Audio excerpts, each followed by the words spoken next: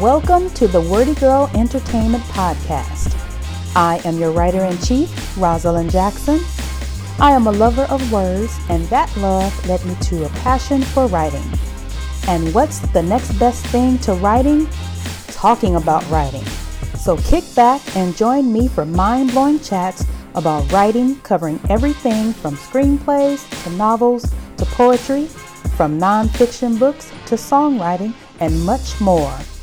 Thank you for joining me this week for Screaming at the Screen. This is where I review TV shows and film and express the crazy things I shout out at the screen while watching. This week is Queen Sugar, Season 3, Episode 306, Delicate and Strangely Made. Now, we open this episode with Nova. She's in the bed, waking up the next morning after that kiss with Remy. And she knows she did wrong. So she's laying there thinking about probably how Charlie is going to kick that ass. So Aunt Vi calls her and says she has an emergency and she needs her to get over to her kitchen right now because she's making pies and her assistant is out for the day. And Nova tries to get out of it, tries to get her to get Ralph Angel or Charlie or somebody else because she's a writer and she ain't got time to be making no pies. And, you know, Aunt Vi is not trying to hear that. She's like, you better get your butt over here right now. And that's all there is to it.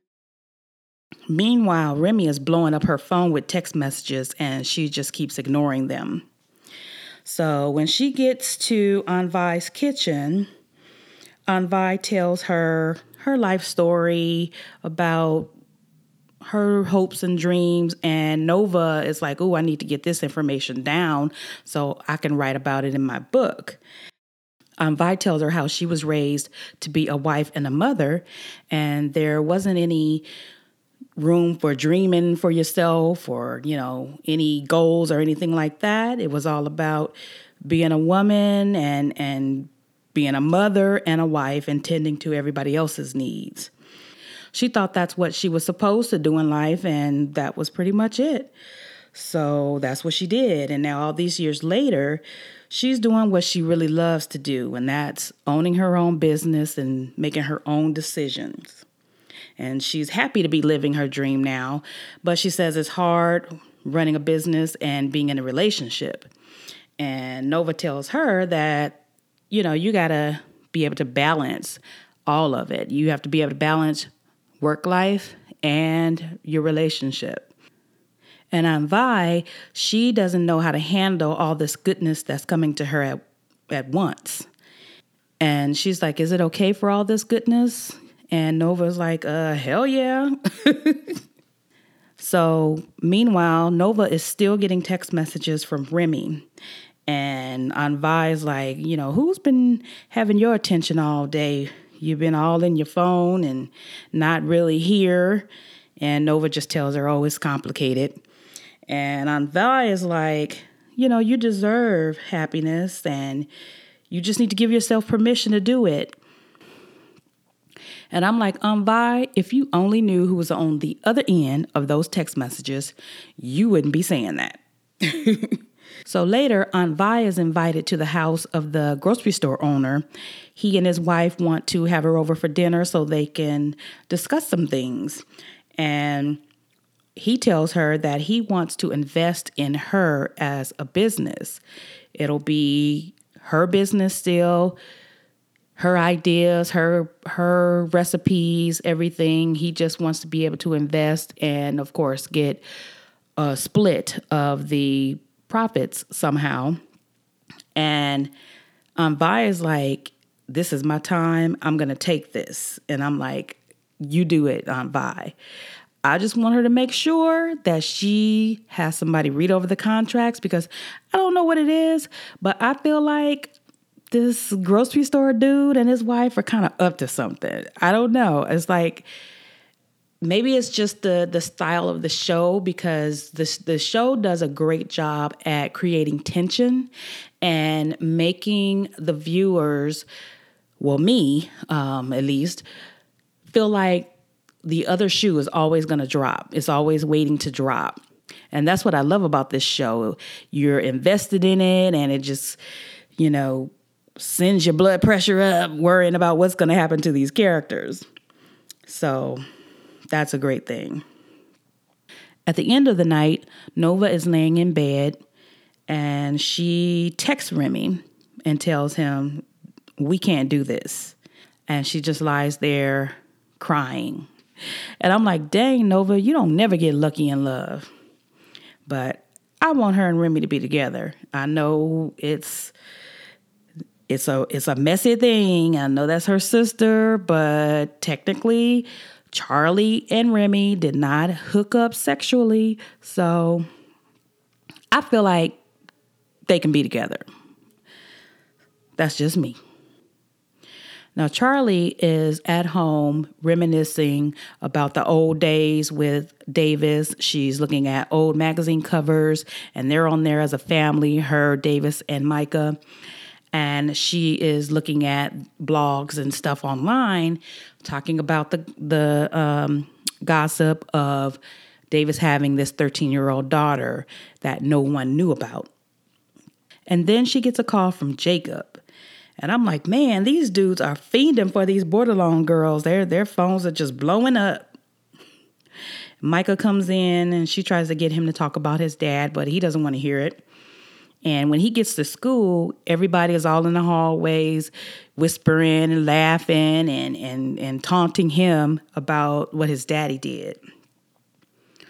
So later on, Charlie gets in her truck and she hears all the gossip on the radio about Davis. And she gets a call from her mom, but she declines it. She doesn't want to talk to mom right now. That's the last thing she needs. She takes a drive out to the land where the farmers were being evicted from, and she sees one of the guys from the EPA that stopped and talked to her and Jacob while they were at the bar. And she asks him, aren't you from the EPA? And he says, no, they're from a surveying farm. And she asks what they're surveying, but he can't tell her.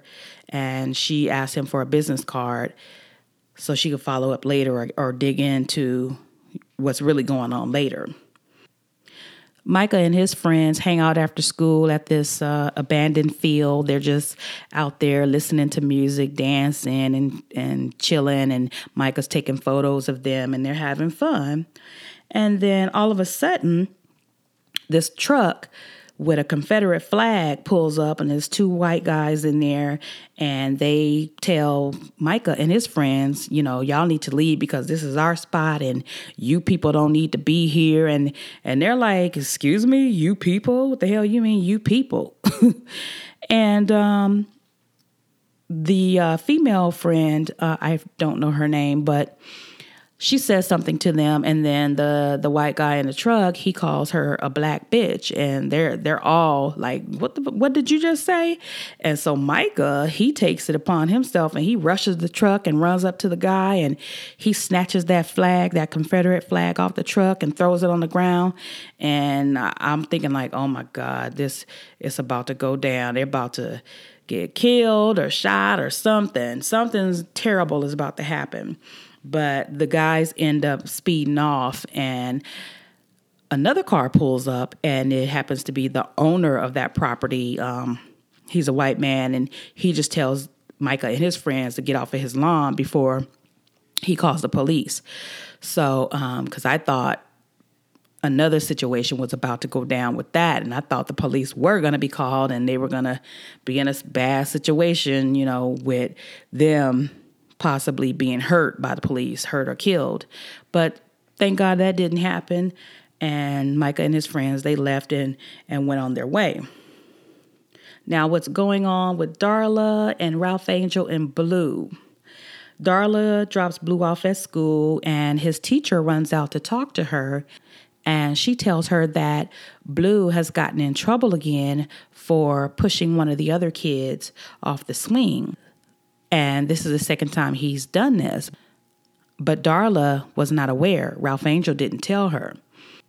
And I'm like, Ralph Angel, that is wrong for keeping her in the dark. That's that boy's mother. And she deserves to know what's going on in his daily life. So she shows up at Ralph Angel's house to confront him. and she wants to pick up Blue after school so she can talk to him about what's been going on with him. But Ralph Angel is like, I handled it already. And Darla's like, that's not good enough. And he finally agrees to let her pick him up from school so, they can have their little chat. But I'm like, Ralph Angel, you really need to stop treating her like that. That's that boy's mother, and she shouldn't have to beg to be with him. And as she's leaving, he gets a text from Trin. And I'm like, damn, these border loans are hot commodities. Everybody's blowing up their phones. Well, they are an attractive bunch. So Darla takes Blue to her new place, and it's a really nice place. I'm wondering, how did she get that place? She doesn't have a job right now, and where did she get money to pay for that? But I guess that's neither here nor there. So Blue is running around looking at the house. He loves it. He can't wait to stay over. He asked her to stay over that night, but she's like, no, you can't stay over tonight. You will soon. I have to get your room ready and everything. And so then she tries to talk to him about what happened at school. But he tries to change the subject, and he gets up and says, oh, let's go and see the backyard. I want to see what's out there, blah, blah, blah. So she goes out there with him, and he's playing with his toys and all that stuff. And eventually she gets him to open up about what happened. And he tells her that the reason why he pushed the little boy off the swing is because the little boy told him that his mother doesn't love him anymore. And Darla is like, you could tell her heart was breaking. And she's like, I love you more than anything. And don't let anybody tell you any different. And he's just so sad, and he knows she loves him, but he just felt so hurt because she went away, and he doesn't want her to ever go away again. And she tells him that she will never leave him again. Now, Ralph Angel and Trin go on their little bike riding date, and they get to know each other. They talk about the things that they have in common with their families, that they were expected to take over their family businesses. And basically, they just bond and get to know each other.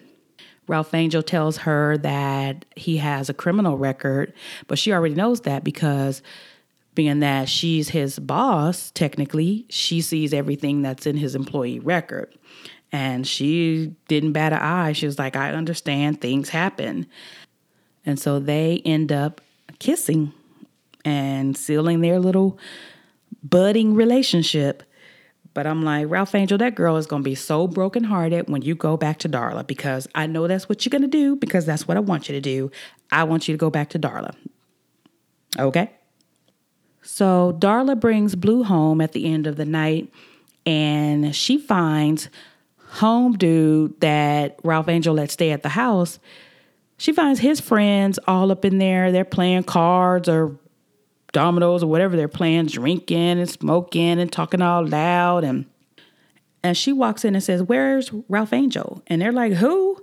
And so home dude, I guess he was in another room, and he comes in and sees her, and he's like, oh, shit. And she's like, what's going on? Where's Ralph Angel? And he's like, he's not here right now.